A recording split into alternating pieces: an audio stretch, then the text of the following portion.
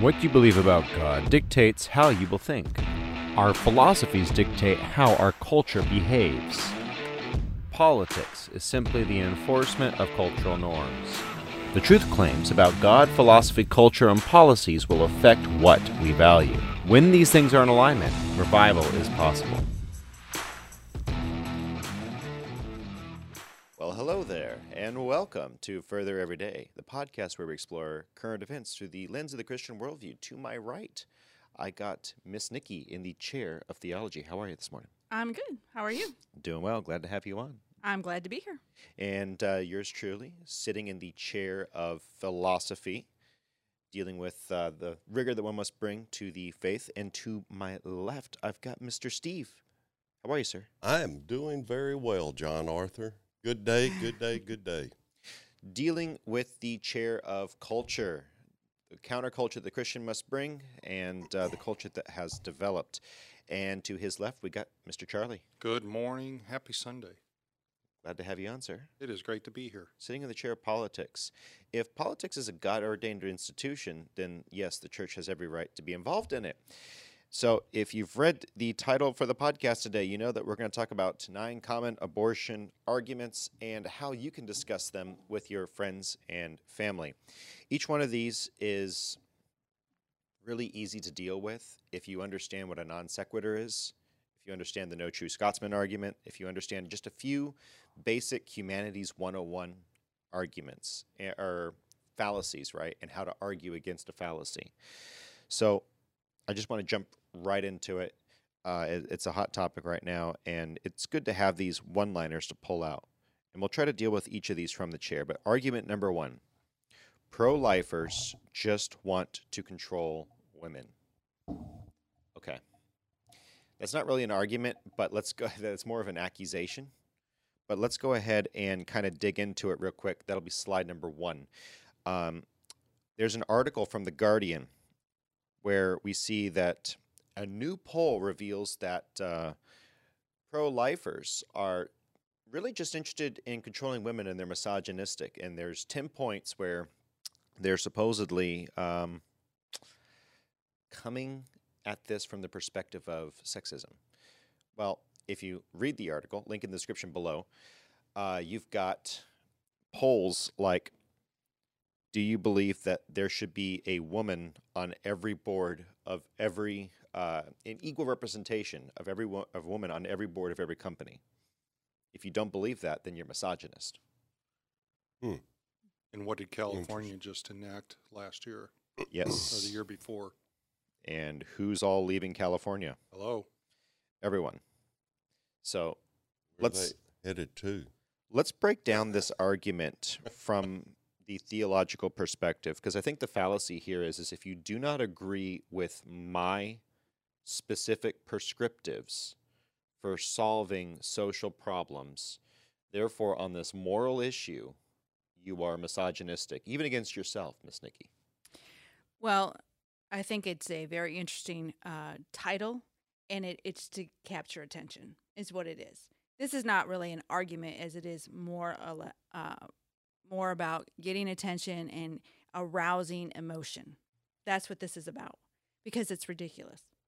It's a ridiculous argument, but it's a good caption. It makes you stop and say, hey, I'm going to read this, and then you can listen to their side of it. They're just trying to control women, and nobody wants to be controlled because it's like feeling like you're in slavery. But that's not really what the argument is.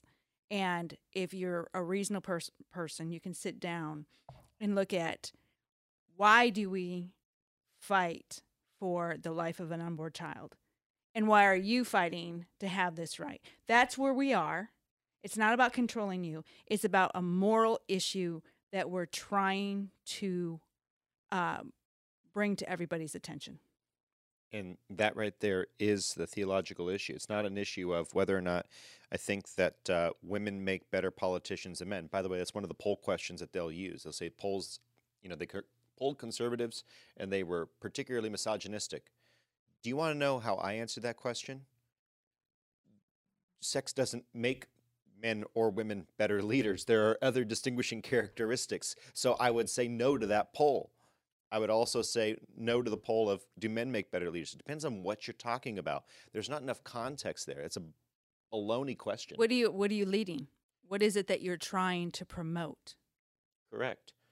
Who are you leading? In what context? Yeah, so What- there's a lot there- involved there, and what they do is they skirt around the real heart of the issue to get to the emotion. See, I have to emotionally impact you to see my side of it. So, just from the theological chair, I'm guessing if I can codify that argument, because I want to kind of solidify each one of these arguments. You're saying that this is not an issue of sexism. Let's talk about the theological issue. I formed you in the womb. I knew you before I formed you. God has created every person. And like you said, I knew you before I formed you in the womb. And again, here we go, Psalms 139, the involvement that God has in creating a person, and it does start before conception. And so that's the issue. It's a redirect. Understand that they'll often redirect. From the philosophical chair here, I just want to say this is a non sequitur. It means it does not follow. It's a fancy word for saying what you just said does not make sense. You connected 2 and 2 and got 26. There is no correlation between these two. Just because I do not agree with you about diversity hiring does not mean that I think that there is a less value for women. It doesn't mean that I'm not an egalitarian, even if I am a complementarian. It does not mean that I don't think that women are equal. It means that I disagree with the way you are attempting to artificially change reality based on your worldview. I don't agree with it. That doesn't make me a sexist. It makes me disagree with you. And it's the same thing with abortion. It's not an issue of control over women. It's actually an issue of protecting the innocent. And I'll leave that for the chair of politics because that's important. But I want to go over to the chair of culture here. What would be a cultural argument here that Christians just want to control, specifically Christian men want to control women? Is that not a divisive tactic that's specifically meant to fractionalize us and get infighting in between the world and the church, and even within the church? Oh, why definitely, John Arthur. If the more you can create a divisiveness between men and women, the further you can get them apart from each other on topics, especially, say, for abortion. You know, for those that are pro-lifers and pro-choicers, the further you can get them apart from each other, the more the topic gets, say, how we should say, violent, like some things are beginning to happen with the Supreme Court justices going to their houses and having to put up fences and cut down on violence. I mean, that's absurd, man. It's ridiculous. The culture of today becoming violent for protesting, I mean, that's absurd. Well, Come on. They've demonized the conservative pro-lifer, and their objective in this is to not only get you to self-censor, but they also want to make you unhireable. They want to bring you to extinction, however that occurs. So the argument there, from what I'm getting from you, is that what we're seeing when we crank up the rhetoric on an issue that should be a moral issue and we turn it into a culture war issue, we're no longer dealing with this on its merits. We are dealing with this based on emotion. Sure, and the more you make it emotional, the more violence you can create. People become highly emotional very easily. You can touch people's buttons so easy by bringing up their people's emotions like it's unreal.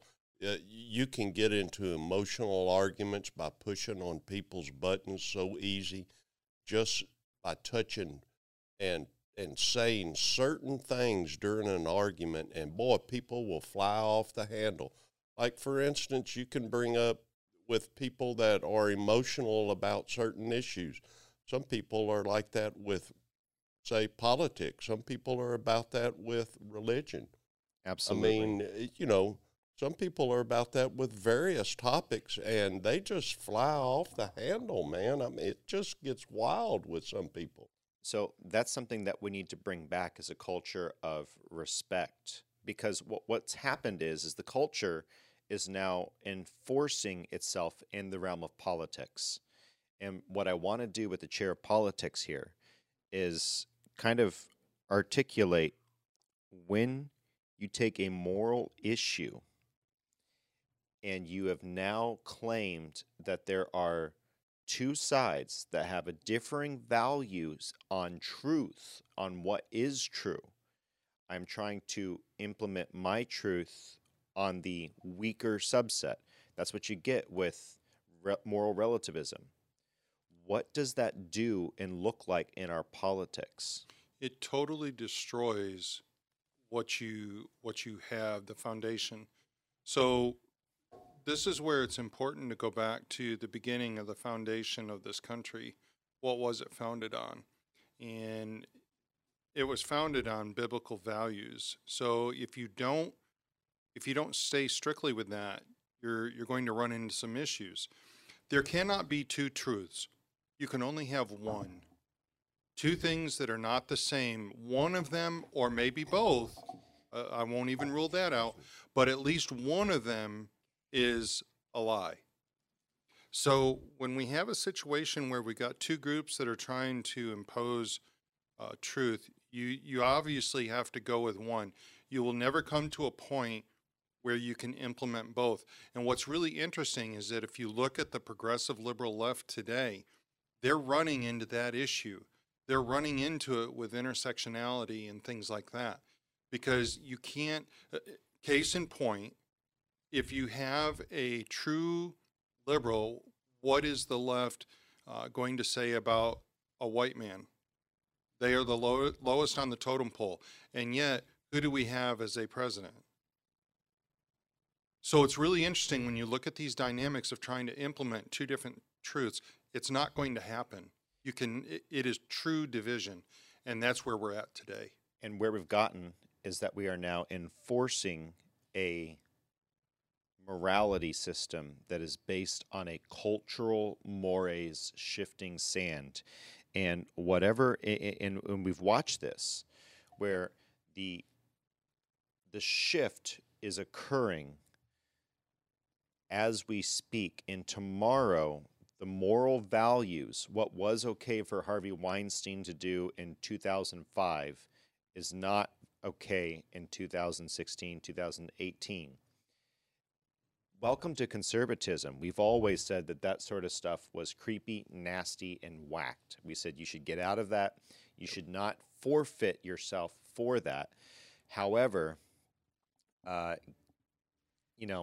don't agree with me, whatever, and now you've paid the price. So let's start to look at what works, what is actually comporting with reality. On the note of reality, I want to go to argument number 2, and then we're going to play a video. And I think it's really important that you listen to this. If you're on audio, don't worry, you'll get the general thrust. If you're on video here, you should see some of the pictorial aids that we added to this video. But before we get there, the argument that the infant in the womb is just a clump of cells. It's just a clump of cells. There's an article over on Medium by Claire White, and in that argument, she goes and says, "Yes, it's a clump of cells," and she even articulates as a pro-choice individual, it's not a clump of cells. It is a human. It is a human embryo. But she'll go on to say this is a pro-choice. So you'll see the shift from this argument to the issue of personhood. But before we get to that argument, I just want to put this out here. Just a clump of cells. There are so many logical problems with this in the chair of theology, I want to go ahead and shift it over to you in just a second here. I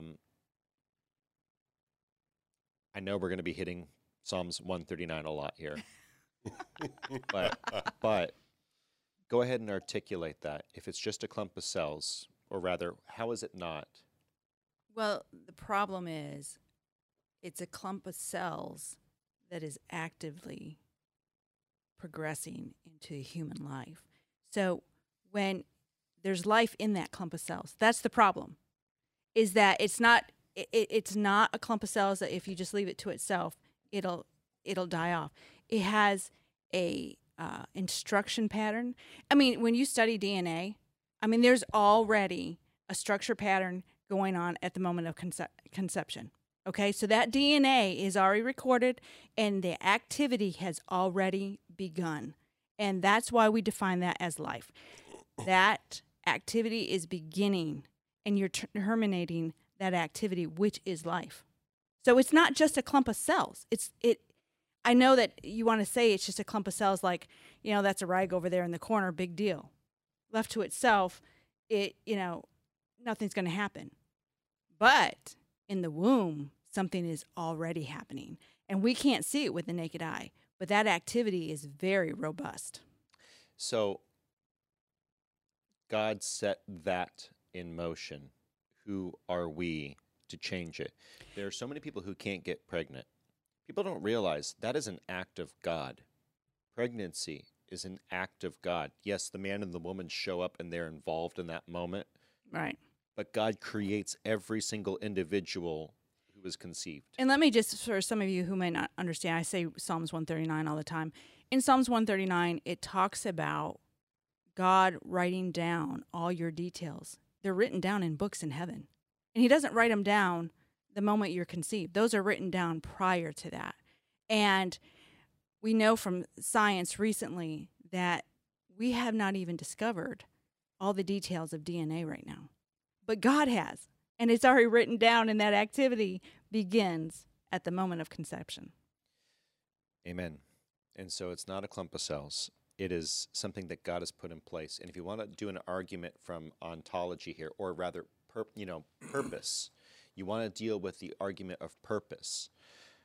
What is the purpose of those cells? Some people will counter that, hey, this is just cancer is a clump of cells with its own DNA.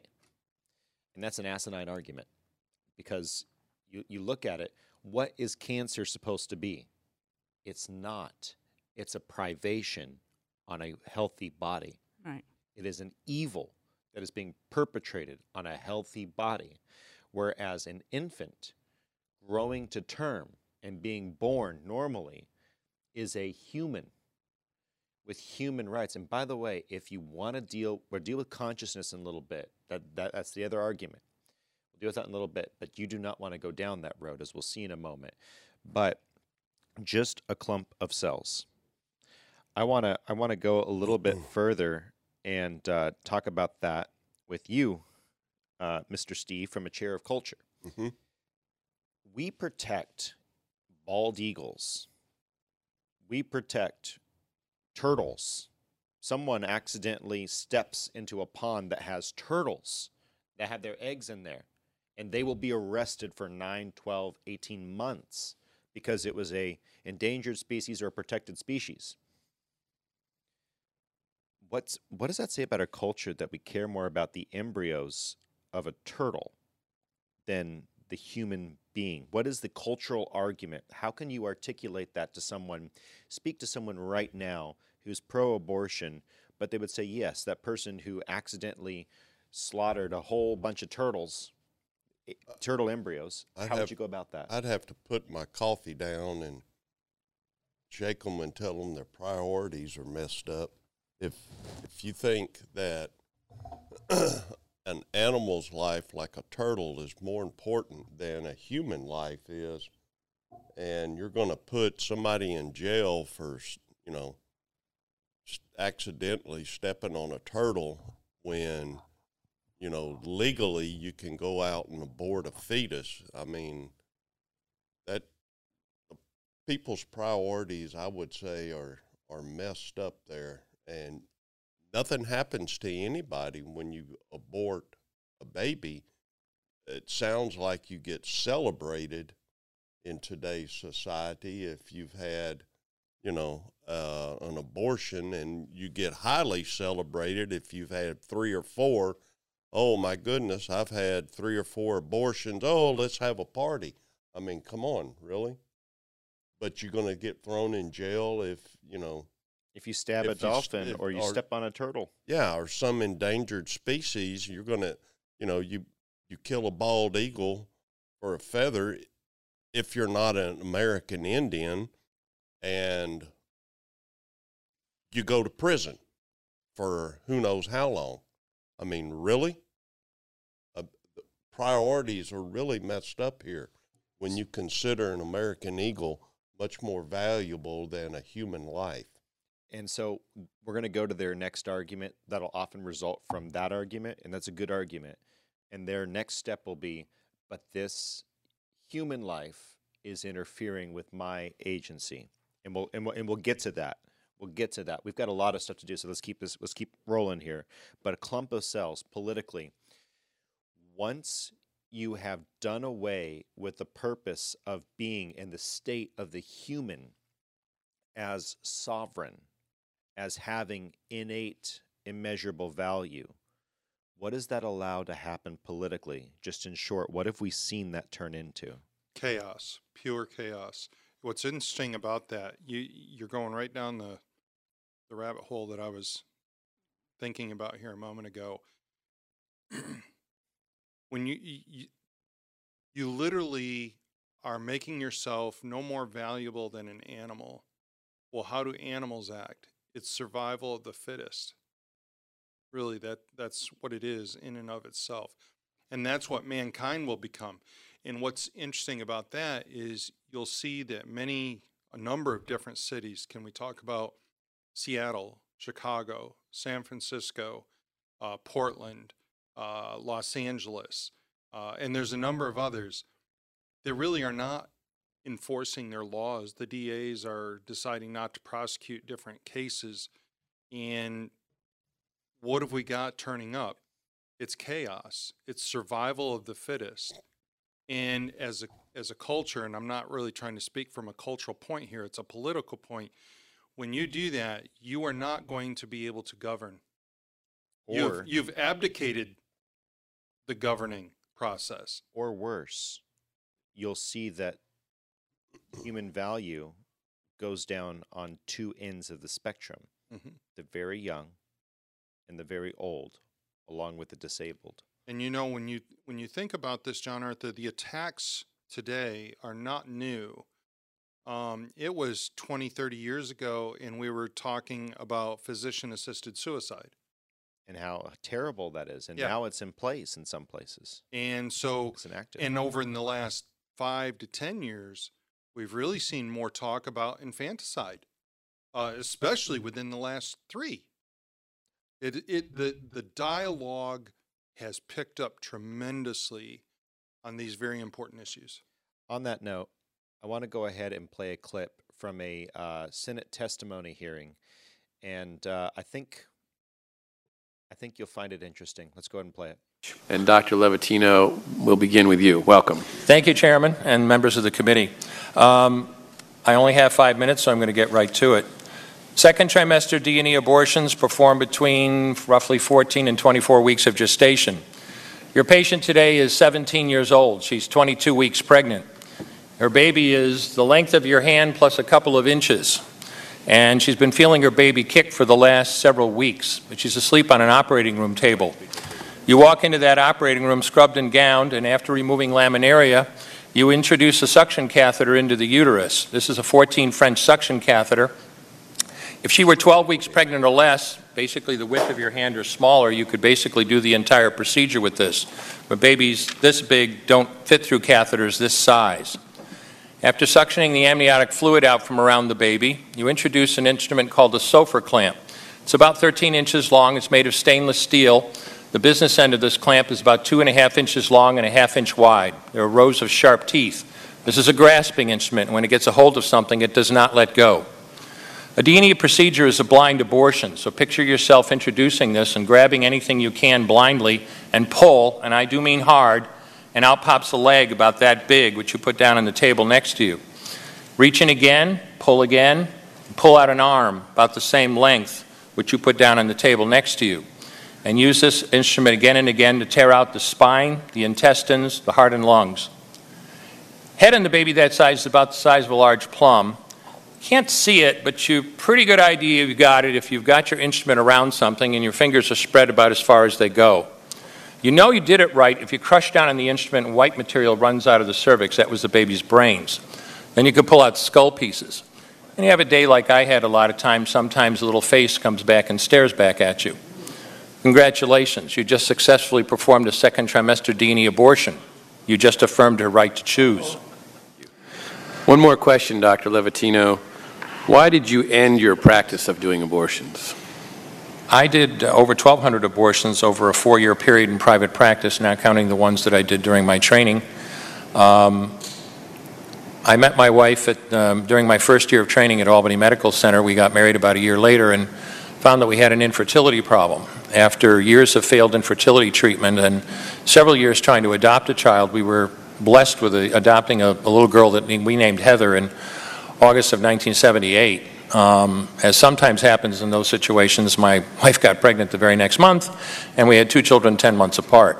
2 months short of my daughter Heather's 6th birthday, she was killed in an auto accident and literally died in her arms in the back of an ambulance. Anyone who has children might think they have some idea of what that feels like, but unless you've been through it yourself, you have no idea whatsoever. I know people find it hard to believe, but what do you do after a disaster? You bury your child and then you go back to your life. And I don't remember exactly how long it was after my daughter died that I showed up at Albany Medical Center OR number 9 to perform my first second trimester D&E abortion. I wasn't thinking of it as anything special. This was routine to me. But I reached in, literally pulled out an arm or leg and got sick. You know, earlier on I described stacking up body parts on the side of the table. It's not to, gross people out, to use a simple term. When you do an abortion, you need to keep inventory. You have to make sure you get 2 arms and 2 legs and all the pieces. If you don't, your patient's going to come back infected, bleeding, or dead. So I soldiered on and finished that abortion. And I know it sounds, as I said, hard for people to believe, but I'm telling you straight up my experience. You know, after over 1,200 abortions, first and second trimester up to 24 weeks and all the rest of it, and being very dedicated to it, for the first time in my life I really looked. I really looked at that pile of body parts on the side of the table. And I didn't see her wonderful right to choose, and I didn't see all the money I just made. All I could see was somebody's son or daughter. And I stopped doing late-term abortions after that, and several months later stopped doing all abortions. There's still a question. Thank you. So, I didn't want to unnecessarily bring that out. I didn't want to get people to, become squeamish. But did you? But I think it's critical that we understand exactly what's going on with a abortion. An abortion is a euphemism. It's not a real word. And John Arthur, I think the thing that really caught me in that clip was the collective gasp when he talked about the face. There's a human being. That meeting right there should have done something to everybody in that room. Everybody. I think one of the worst things that we're doing is we keep talking about a woman's right, a woman's right, a woman's right, a woman's right. What about the baby's right? Thank you. What about the baby? It's one of those things, and we just talked about it. When we talk about an eagle or a turtle or a dolphin being more valuable than a human life, when somebody says, well, you support my cause of saving the whales. Sure, I'll support your cause saving the whales when you support my cause for saving babies. I love that's the priority. There's a great bumper sticker or a fridge magnet I've seen around with the panda saying "Save the human babies." It's a very brilliant ploy. And so I think we're, if I could interject here, please do. the issue here is about responsibility. That's what everybody is fighting against. When you get a driver's license and you get into a vehicle, you now are responsible for how you handle that vehicle, because there's other people who are in vehicles and their lives are important. And if you mishandle that vehicle, like you drink and then you drive and you kill somebody, that's your responsibility. That's because you didn't handle what you should have done. You didn't handle your autonomy. And when you are fighting for abortion, if you're having sex, that's a responsibility. Let's get there. Let's keep going. Let's Okay. keep going. Let's Okay. keep going. Let's keep going, because you're right. And we're going to hit that point. I want to hit that point. Let's keep rolling. Argument number 3, personhood. After that clip that we just listened to, I just want to deal with the issue of personhood.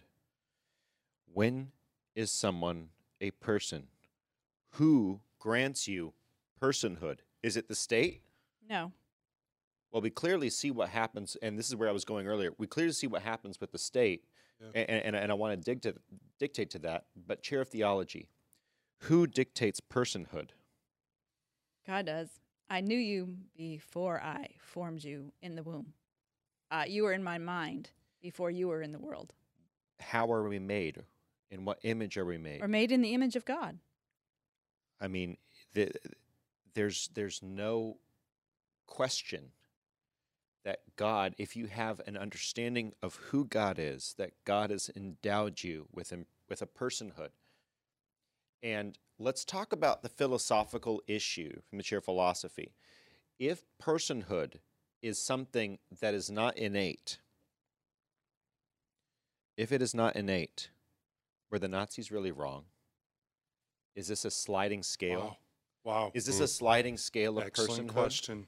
Because a 75-year-old on the government dole who has cancer and will take $3 million for their cancer treatment to be meted out is going to be taking that $3 million from a 3-year-old who needs, over the course of their life, checkups, leg surgeries for, fighting in a war for the state, workman's comp, whatever it is.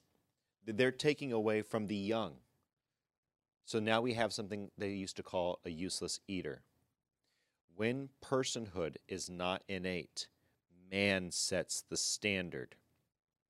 To the chair of culture, once you have a culture, I loved and hated the Man in a High Castle from Amazon.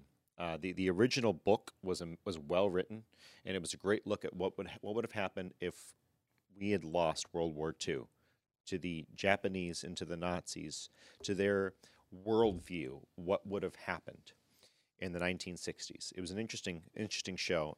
Can't recommend it. Rated R sex type stuff in there. That's why I stopped watching it. But they go into this culture where children understand that they must submit themselves for destruction because they're not a full person if they have a disability. Wow. Just marinate on that and bring that out. What kind of culture do you get? What kind of culture do you get when you have a culture where someone's value or their personhood is set by an exterior force, not by an interior, innate, God-given force? You don't become worth much, man. Your value is determined on what you can produce, what you can do, what you're capable of doing, or if you're not capable of doing, what you're not able to do, if you're not able to work, if you are able to work, if you're a demand on the system, if you're not a demand on the system, if you give to the system or you just take from the system. That's where your value lies. And if you are just nothing but a taker, receiver, and someone who doesn't give to the system, then, your value isn't there. And so they look at you as expendable. From a cultural perspective. And that's not good when you start looking at it from a cultural perspective, especially if the culture goes that way. The cultural question I would ask them is, do you want to live in a culture where your value is not innate, but it is determined by location, i.e. the womb or the nursing home, by ability, or by cognitive function? It wouldn't stop there either, John Arthur. It would go further. It goes to belief. Oh, And yeah. the chair of politics, I want you to roll this. Where does it go once the culture has accepted these norms? Where does it go politically? Now you're talking about the death panel that we were scared about with Obamacare. Now you're talking about somebody sitting on a panel that says, yep, you live. No, you don't. That's literally what you do. You get to a point where you're just picking and choosing and saying, I like you. I like your background. I don't like you. I don't like your background. It is the worst of mankind that you could come to. Ministry of life. And if I can sit in the chair of economics just for a second, I just want to put that out there. Your value being set by anyone other than God is devaluing you. And we don't have a chair of economics today. We haven't been sitting in it because it'd be way too easy to just wail on entities like Planned Parenthood. Oh, wow. It could become a distinct. But I kind of want to pull back from that today just a little bit. Want to focus on the apologetic issue, not necessarily the evil that's being perpetrated by Planned Parenthood. And there you have a man, we just listened to talk. He was part of that system for years, and he came to it. These people are not our enemies. They are hostages in a spiritual warfare. What's interesting about that too, John Arthur, is that it wasn't an argument that a group of people they weren't shouting at him and telling him, you got to believe this, you got to believe this, you got to believe this.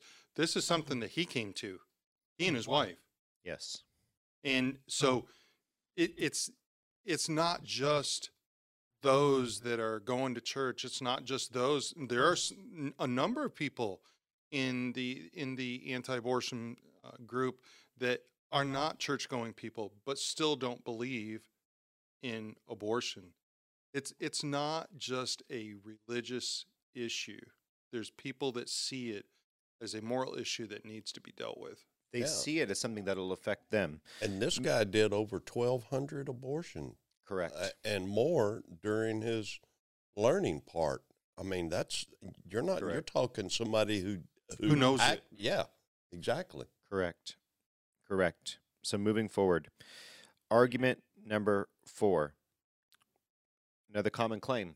You're just pro-birth. You're not pro-life. If someone gives you that argument, can I just say that you understand that you've already won? This is a layup and a dunk.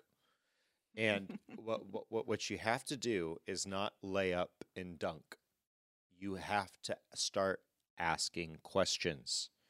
Start asking questions. What do you mean by that? And then they're going to immediately go to something like this article from Pro-Choice America, where they go and they say, it's pretty hard to call yourself pro-life if you're actively working to imprison or execute women who access safe abortion care. Okay, that's a pretty low outlier fringe. Hold on, I'll hold that thought. Take babies away from their parents and lock them in cages with no plan to reunite them. Talking about the border crisis, which, by the way, all those pictures were from a pro-choice president, Barack Obama. Silence doctors and strip reproductive care from millions of low-income people. Just because we don't think welfare doesn't mean the right solution. Means that that we're just pro-birth. It means that we disagree with you on these issues. You want to deny affordable health care to people with pre-existing conditions. That's not how insurance works.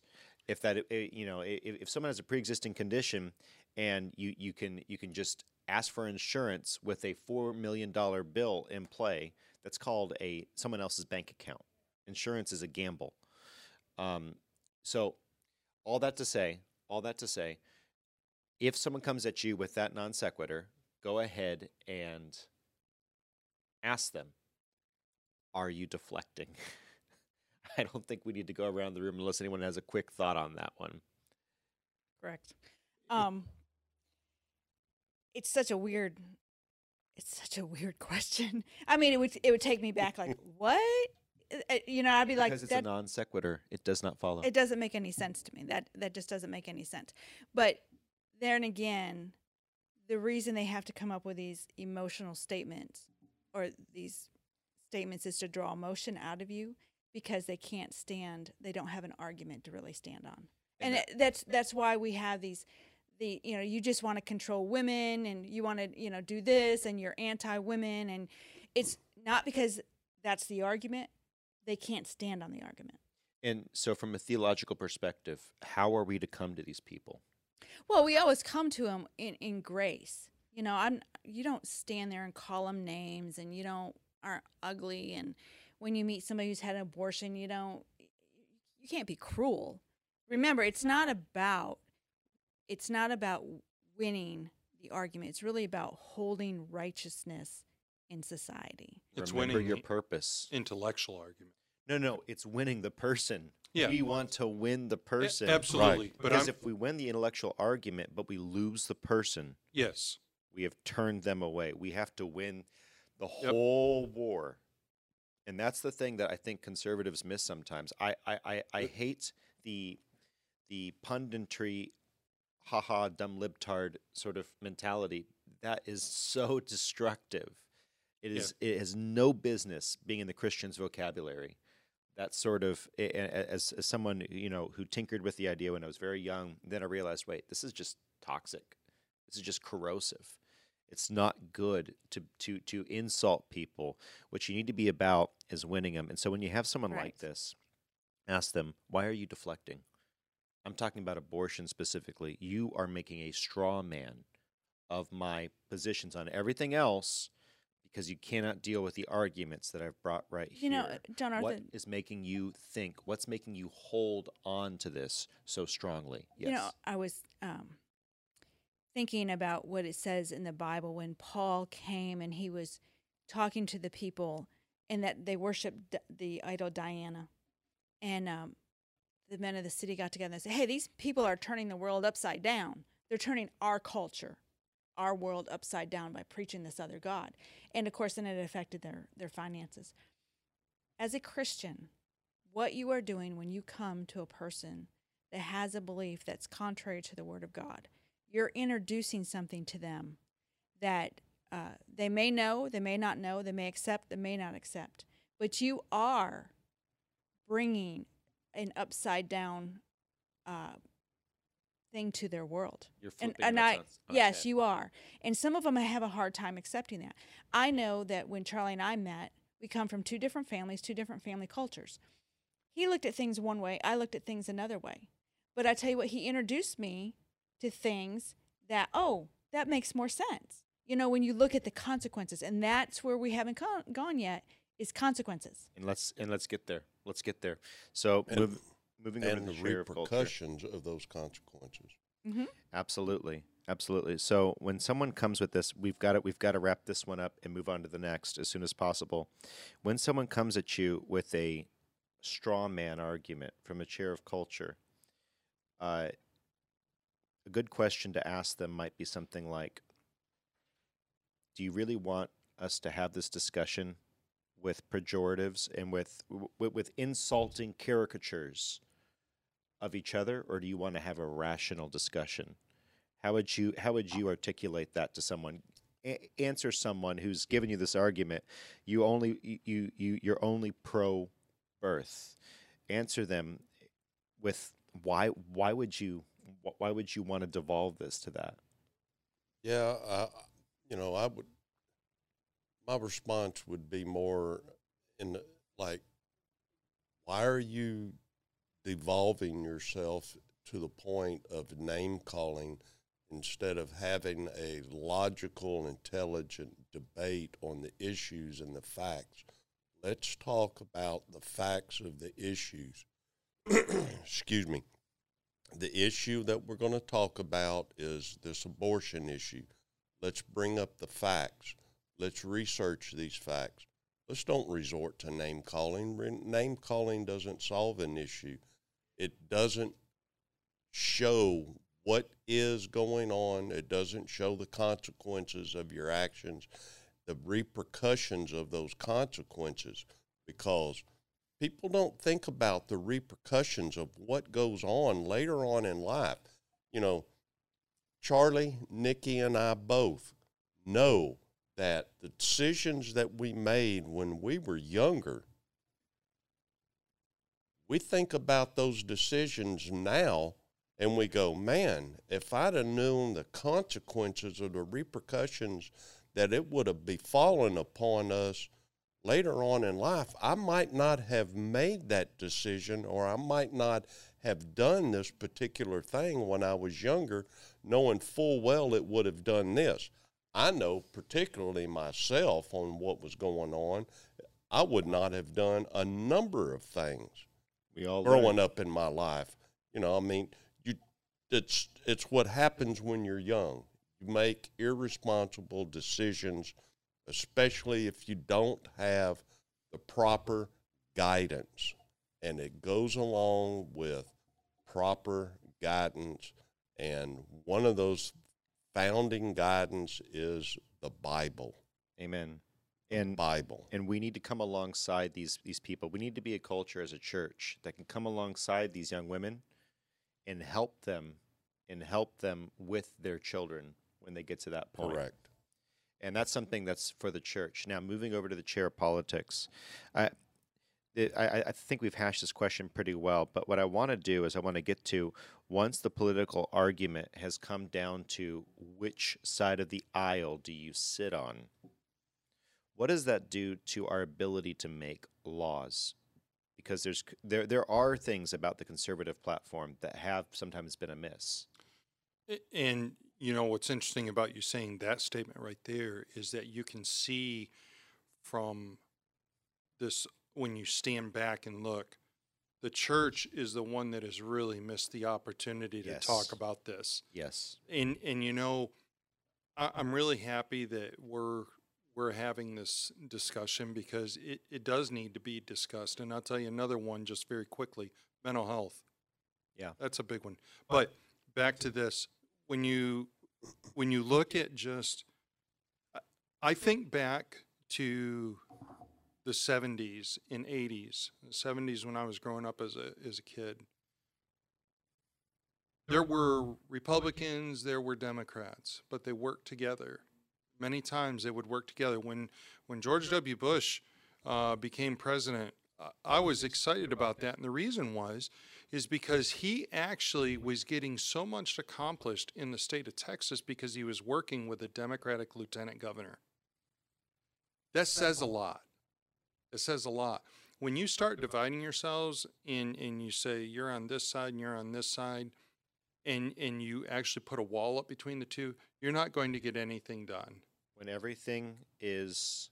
nothing is religious, everything's political. Yes. When everything's religious, nothing is political. Amen. It's all an issue of right and wrong. And that's where we need to return to as a country. Yep. Now, let's move on to the next set of arguments. And I want to pull sort of the commentary from the violinist argument.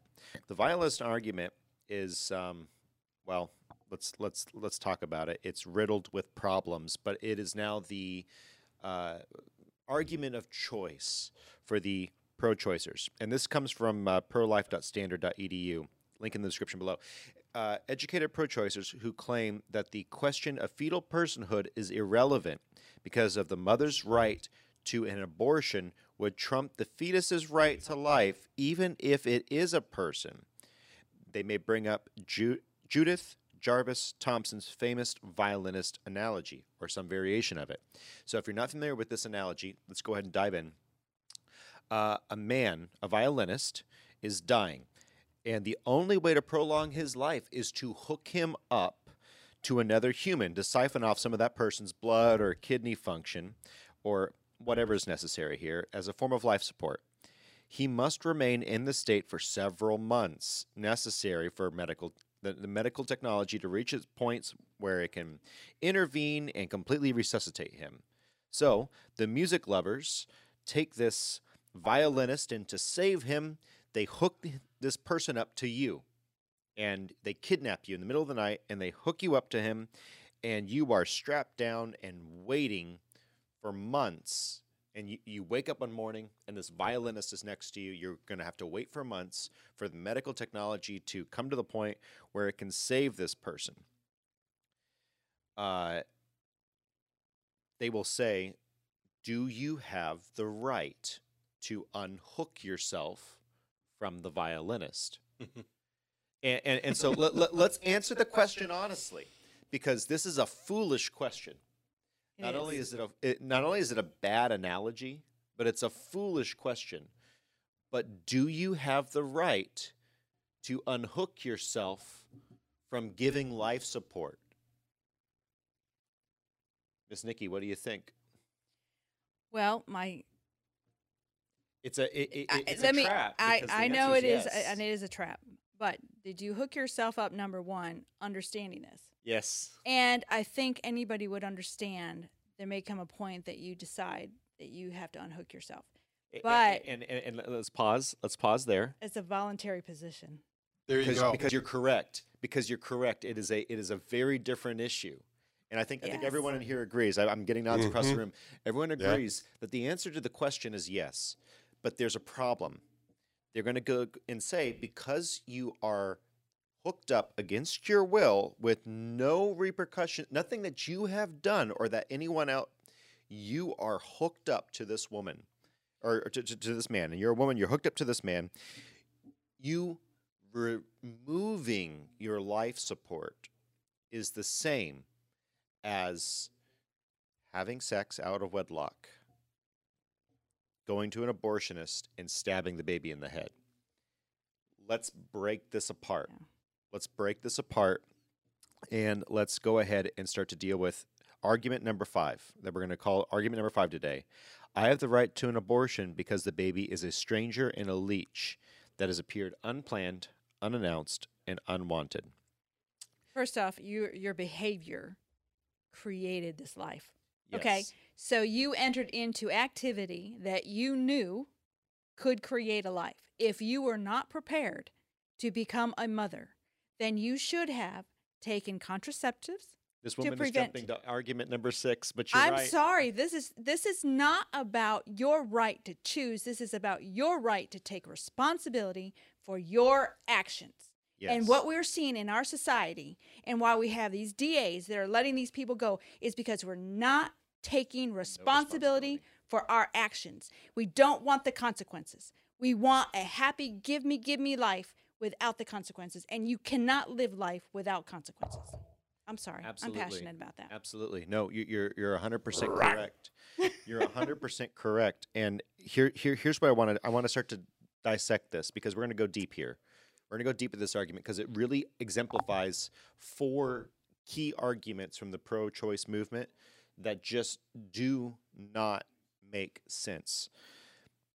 You have the right because the baby is a stranger, because this is not something that you want, because this is something that is foreign. Well, even if it was, even if the baby was foreign and you had no responsibility, I want to pull back. Even if the baby is a foreign entity, like the violinist, there's a difference between you withdrawing your life support for the violinist, which is a passive act. He does not have the right to not die. He has the right to life. That violinist, removing your life support from him, is very different than active murder. If you actively murder someone, that is radically different than you letting go for your own autonomy. That's a critical point. When you are dealing with something where we've now allowed murder to enter the conversation as opposed to that passive activity of allowing. No one thinks that a patient saying, "I don't want life support anymore," is somehow murder when you unplug them. If they said, "I don't want life support anymore," that's not murder. So I'm going to pose this next one. This is more of a chair philosophy thing, but they'll say I did not consent to the pregnancy, just the sex. I wanted pregnancy, or I wanted sex. I did not want the pregnancy. If you read the analogy in the show map, do you have that, Mr. Charlie? Give me just a moment here. I want you guys to think about this analogy, and it's a half decent analogy, but Miss Nikki was alluding to it a moment ago. I've got it here. Go ahead. So the lack of consent argument holds little water. Consider this analogy. Someone playing baseball in the street may not have consented to the property damage caused by an accidental window break, but they will have to face the repercussions. If your child was conceived by a consensual act of procreation, then this is no different. You may attempt to argue that you have no responsibility for your actions and that you do not want a child. If so, adoption is an option for you. And I would totally concur with that. That's really Nikki's point about the issue of taking responsibility. And I was thinking of the word accountability. You know,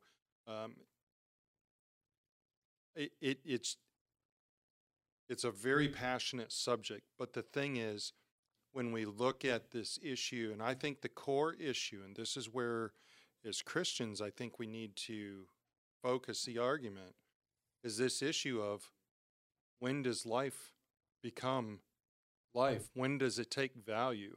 And I love the reference back to Psalm 139. That is where it's at. So this issue really needs to be dealt with from where do we stand from a worldview, and that's where things are argued. I'm going to interject here. I'm sorry. Go for it. Please do. If I say I consented to drinking, I consented to driving my car, I did not consent to this accident. Correct. That won't hold water. Correct. And so that's where we want to make sure that we're thinking about this. And then the next one, actually, I want to deal one more thing on the issue of consent. Rape and incest. It's always going to come up. Yeah. The rape and incest issue is 1% of abortions, roughly. But how does a predator's act on one vulnerable party justify the victim of the original act committing an even more egregious crime on a more vulnerable individual? Actually, I in those scenarios, I really don't think you can make one statement because there's so much emotion and trauma involved in that in that scenario, I think you have to unpack that in a very different way and look at that in a very different. This is not what we're talking about. This is abortion on demand. I agree. And in those situations, those are very traumatic. But they'll go there. But they'll go there. The 99% will go there. I know, but that is not. I don't believe that would be an argument if that was the only time that. I just don't think it would be an argument if those were the only abortions that were happening, because it would be so minute. This is about an on-demand abortion. Abortion of convenience. That's correct. This is what it's all about. And that's and that's the primary issue. If you have an issue of rape or incest, those are hard cases. But just understand something. That baby is not the perpetrator on the woman. That baby is not the perpetrator on the woman. They did nothing to deserve being body parts on a tray, ripped apart piece by piece. I have my own autonomy over my own body. Argument number 7. Let me put together kind of a crummy analogy for y'all. But let's say that you're flying on a plane, Okay, you have bodily autonomy. I have the right to not have this baby in my womb. He or she is an inconvenience. If let's carry it to a ridiculous extreme. You're on a plane, some turbulence lands someone in your lap, and they break their arm or their leg, and they're not able to get up. While landing the plane, do you have the right to kill this person because they are affecting your bodily autonomy? If moving them will kill you, you understand what I'm saying? Let's shrink down the time of the inconvenience just so that you can see this argument doesn't hold. There is no bodily autonomy that gives you the right to employ lethal measures on someone else for something that they cannot control. That doesn't exist. You have autonomy. You started to say it, contraceptives, abstinence, adoption. And, I don't say this lightly. A lot of people are going to want kids when they're in their 30s, when they didn't want it in their teens and 20s. But if you're going to do, if it's abortion or a hysterectomy or vasectomy, I'm just going to say maybe you should consider that option. Right. Maybe you should consider that option. Right. Right.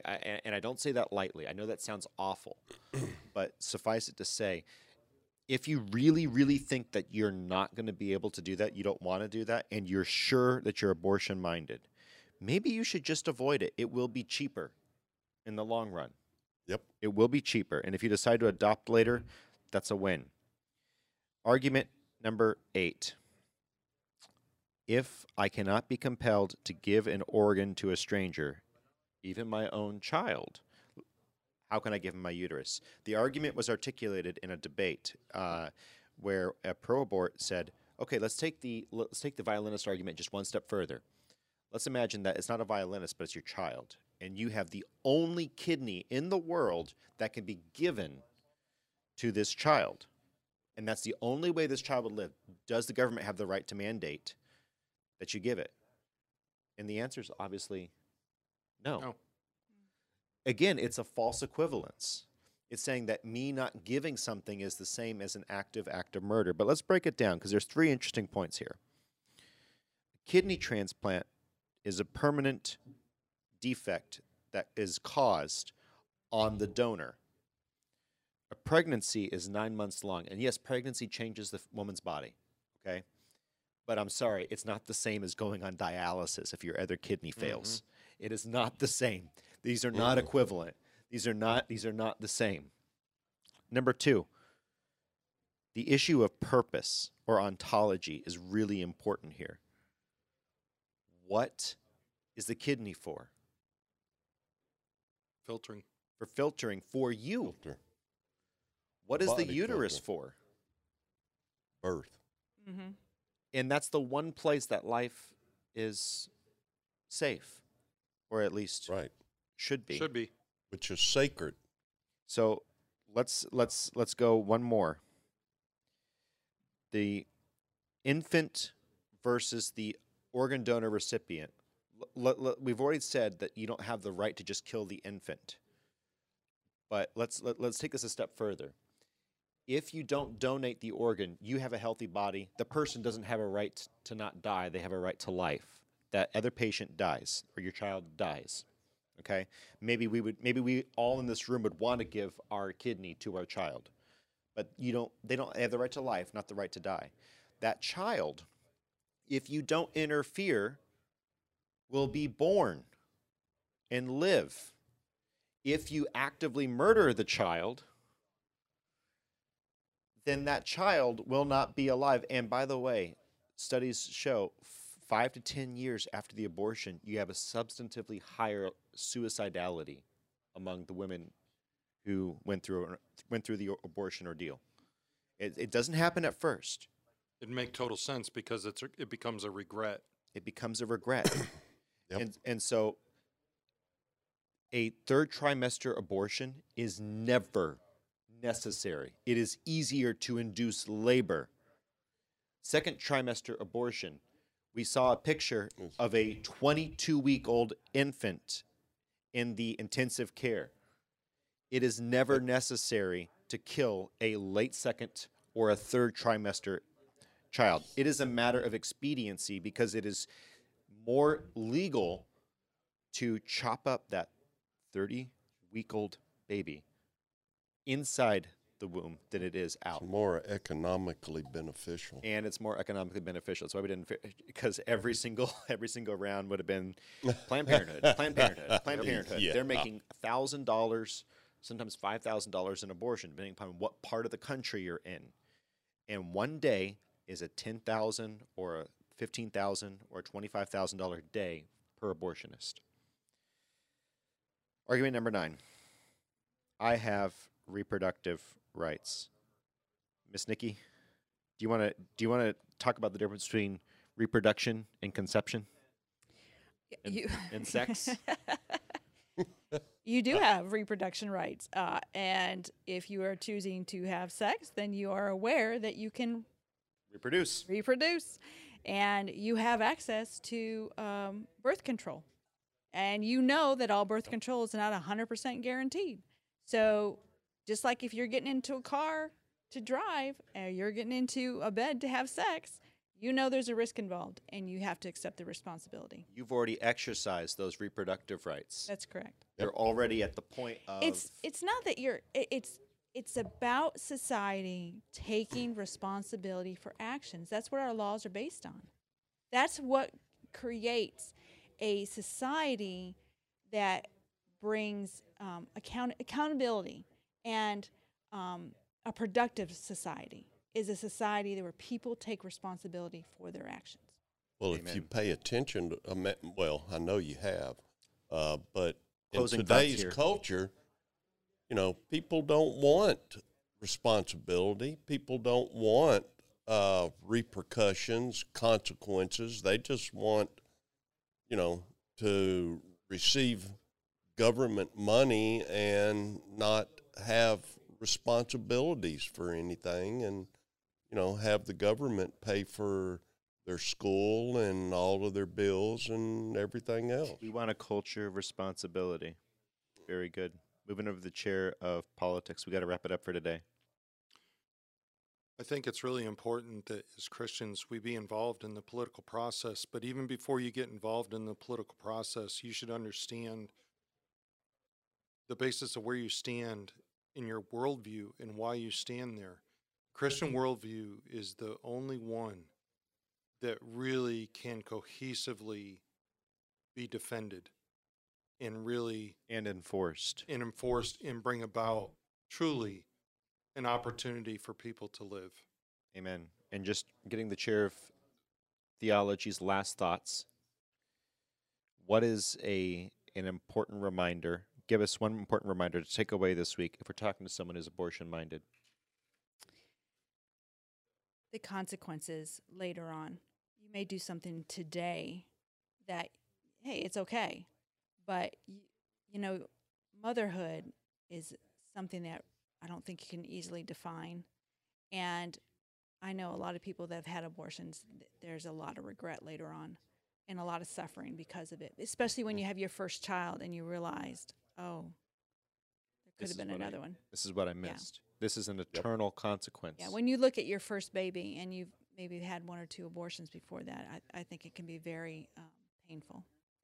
There's an eternal consequence. And again, just look at it this way, folks. At the end of the day, God made you. He knew you. He formed you. And that infant is your legacy. And don't destroy your legacy. With that said, thank you so much for joining us today. Hopefully, some of you are still around. I'm pretty sure we're going to see a dip down on the viewership after the abortion video. For those of you who are willing to stick through it, thank you. That is a serious thing, and we need to understand what's actually occurring. So like, comment, share, subscribe, all that good stuff. Links in the description down below. We hope and pray that you've been taking some good apologetics away from this. If you didn't like this, as always, double smash that dislike button. We love y'all. Bye-bye. Bye. All right. One more thing for y'all. One more thing. So, what is your least favorite pro-abortion argument? Lightning round. Go. Chair of theology. Oh gosh, you caught me. Go somewhere else because you caught me off guard on that one. My least favorite is the issue of I did not consent to having a pregnancy. That is my least favorite argument. I think it is the most asinine argument that exists. Chair Culture. Man, I was going to say that I'll go along with that. I did not consent to pregnancy. I did not consent to Just to procreation. The procreation. You know, I don't want the consequences of this, but I want to have sex. Yep. How about you, Mr. Charlie? It's my right to choose. Yep. As if the baby doesn't have a right to choose. Okay, I will say that mine it's a clump of cells. I hate that one. It's a clump of cells. That's just. Absolutely. So tell us your least favorite down in the comment section below. Helps the algorithm and makes YouTube nice and mad. Love y'all. Bye. Bye. Bye.